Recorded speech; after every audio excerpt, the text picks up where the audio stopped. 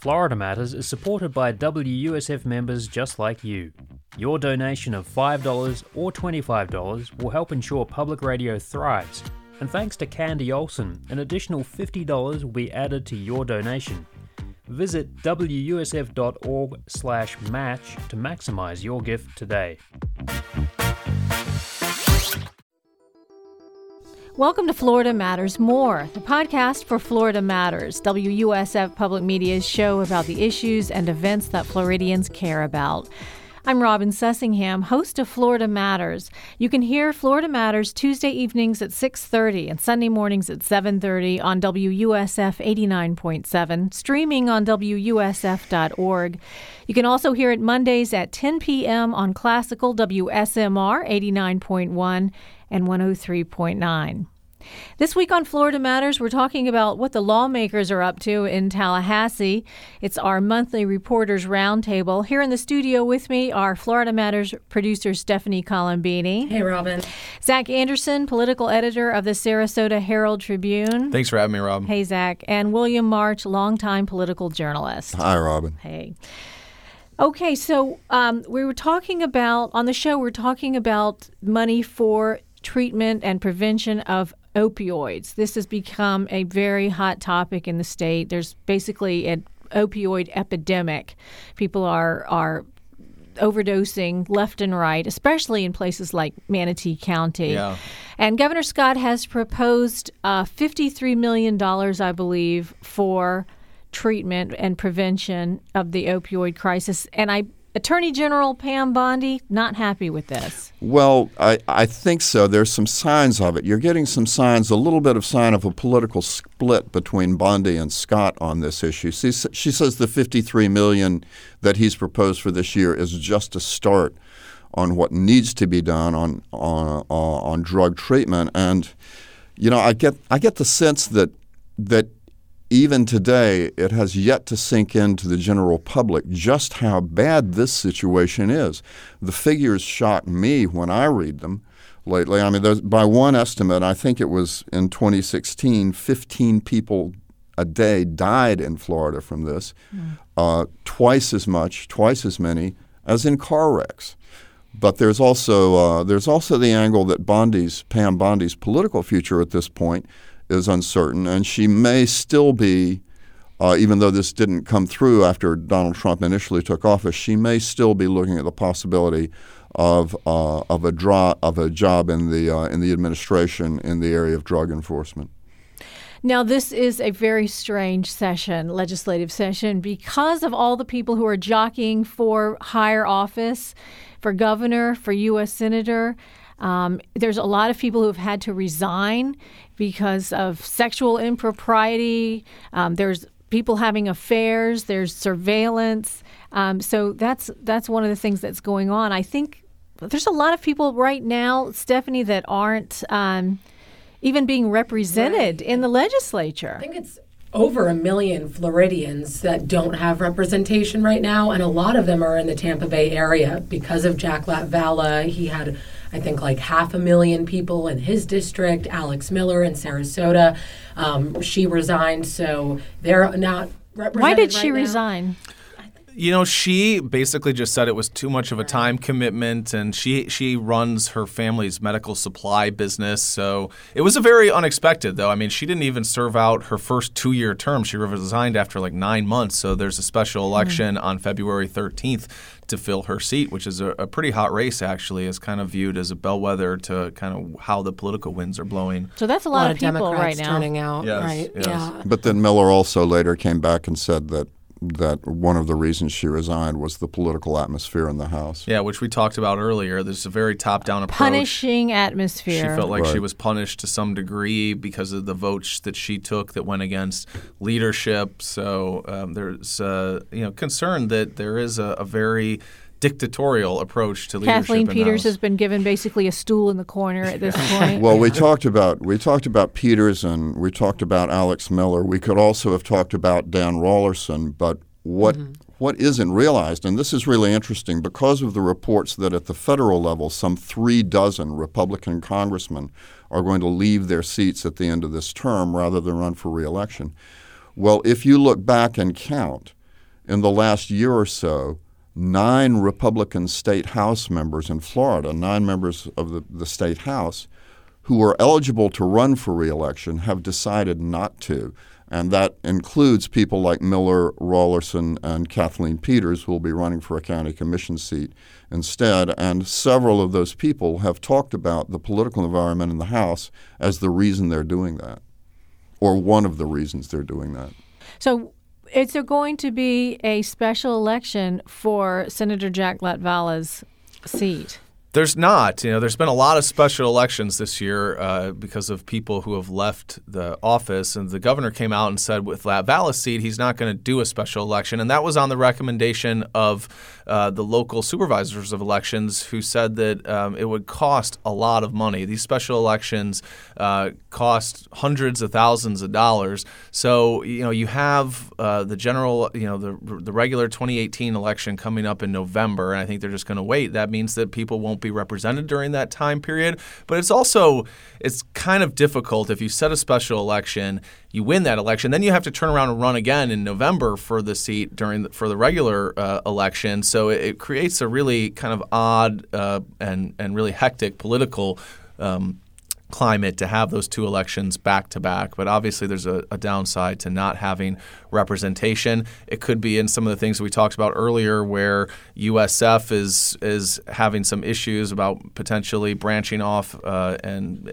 making their branch campuses no longer independently accredited. Latvala is a major presence in the Tampa Bay area and a major political force, and likely would have had a say in that debate. They don't have an advocate. Yeah. Well, so will there be an appointee? Will Governor Scott appoint someone to take his place? There have been some rumors that I've picked up to that effect. If he did, it would probably be the person who is the Republican frontrunner for whatever election replaces Latvala, and that would be Ed Hooper.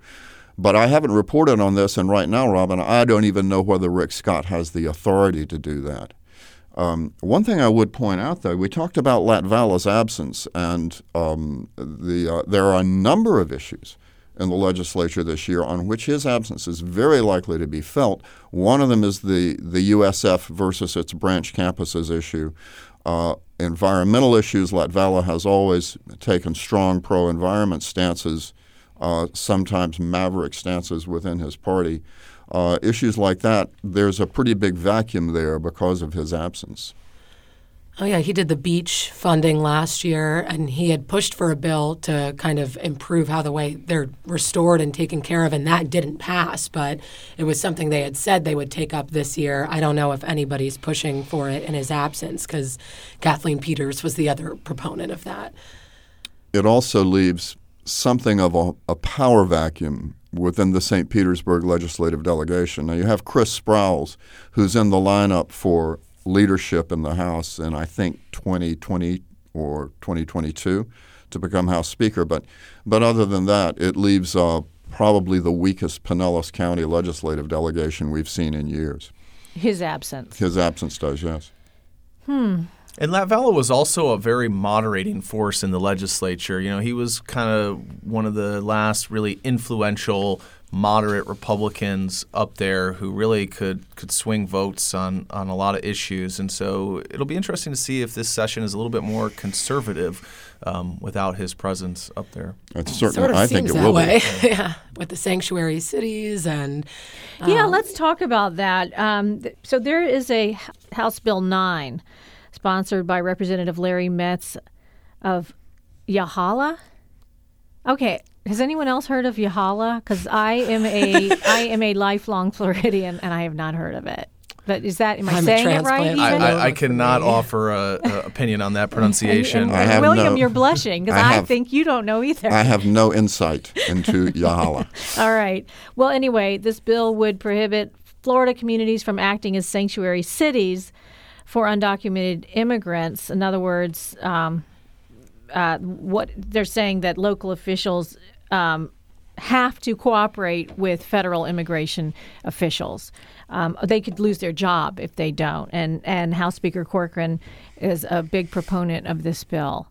So, yeah, I actually saw almost like a campaign-style TV ad he had released where he had started with this kind of Fox News montage of clips from in San Francisco. There had been an incident where a young woman was killed.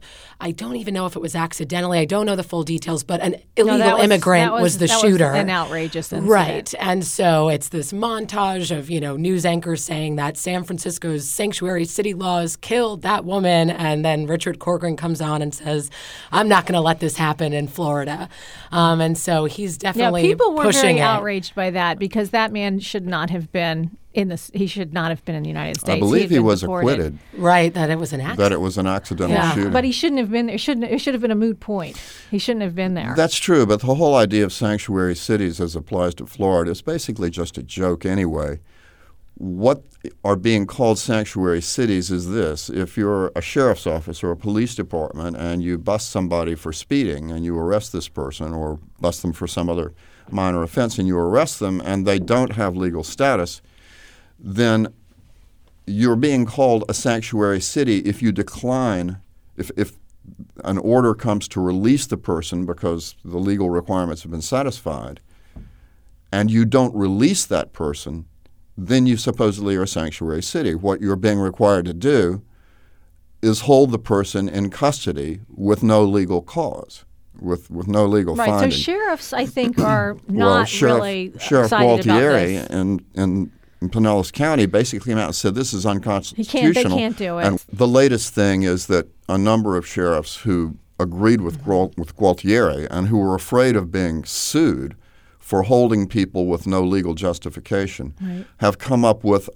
what's being called a workaround, which involves notifying federal authorities that you have the person in jail, and that allows the federal authorities to issue some sort of order or writ or court order as a legal pretext for holding a person. You think that'll help this go through? Well, yes, it looks like a compromise that'll settle the issue. I think Gualtieri has withdrawn his opposition because of this workaround. They've passed this sanctuary city bill in the House 3 years in a row now. It seems like the Senate, is unlikely to take this up because there's a lot of Hispanic Republicans from South Florida who are opposed to this and who are concerned about what this means for immigrants in their communities. So, So you think it probably will not?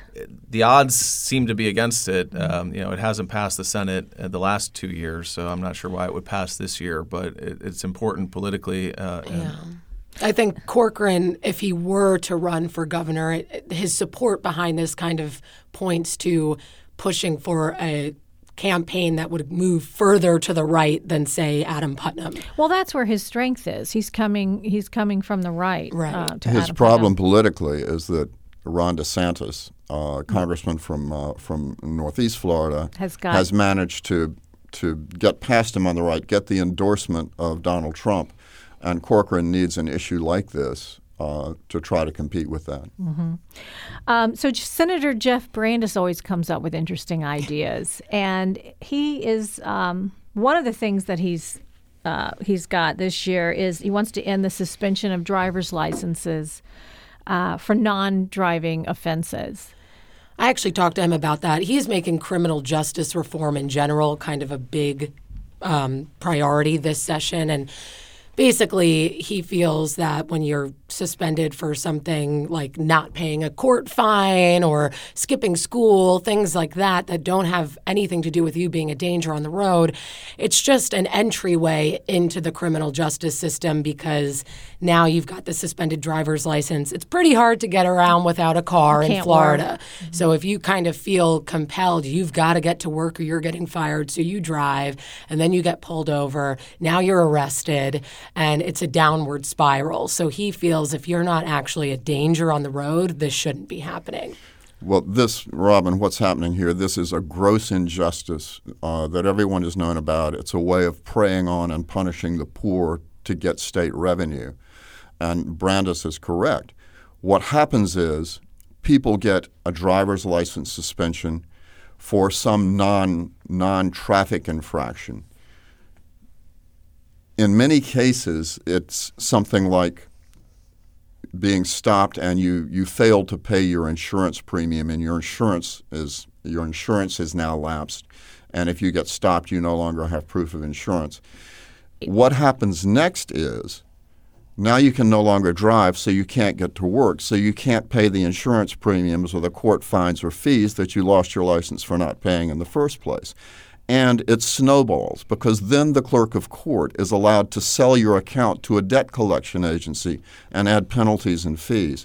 So what you have is people who are working poor or poor to start with suddenly find themselves facing thousands and thousands of dollars of debt, bankruptcy in many cases, because they can't get to work because their driver's licenses are suspended. A simple thing to kind of solve that. Well, it would be, except that the clerk of court's offices in Florida depend on this revenue. They can't run without it. And so for several years, there's been legislation. Every year there's been legislation filed to try to fix this sort of Dickensian system of punishing the poor. And the legislation has failed every year because if they ended this, they wouldn't have enough money to run the clerk of court's offices. I think Brandis said it was like a $45 million budget gap it would create. So he acknowledges that's a challenge, but at the same time, are you not going to solve the problem? Think of other ways to fill that budget gap is what, he was hoping people will do. There's a lot of these criminal justice reform ideas that are floating around in the legislature, and a lot of them have bipartisan support. Brandis is a Republican, but there's a lot of Democrats and Republicans that support, kind of rolling back a little bit some of the really harsh laws that were instituted in the 90s, especially, with mandatory minimum sentences and things like that. It seems, despite this bipartisan support, that a lot of these bills still face a tough road to pass in the legislature, whether it's because of budget reasons that we've just talked about or because some lawmakers don't want to appear soft on crime. There was a bill that I just wrote about theft and the threshold for what constitutes felony theft. In Florida, it's $300. If you steal anything worth more than $300, you're charged with a felony, which can be punishable by serious jail or prison time. Most states, even conservative southern states, have it at above $1,000 now. And that bill actually seems to be moving in both chambers, both the House and the Senate. But a lot of these bills are only moving in the Senate. They're not really moving in the House, at least not in the same form. And they face a much higher hurdle in the House, where people are, a lot of the leaders are more concerned about rolling back some of these appearing soft on crime. Yeah. That's it for today. I'm Robin Sessingham. Thanks for joining us. Listen to Florida Matters Tuesdays at 6:30 p.m., Sunday mornings at 7:30 on WUSF 89.7. You can always find it online at WUSF.org. Come back next week for another episode of Florida Matters More, and subscribe on iTunes, Google Play, and Stitcher.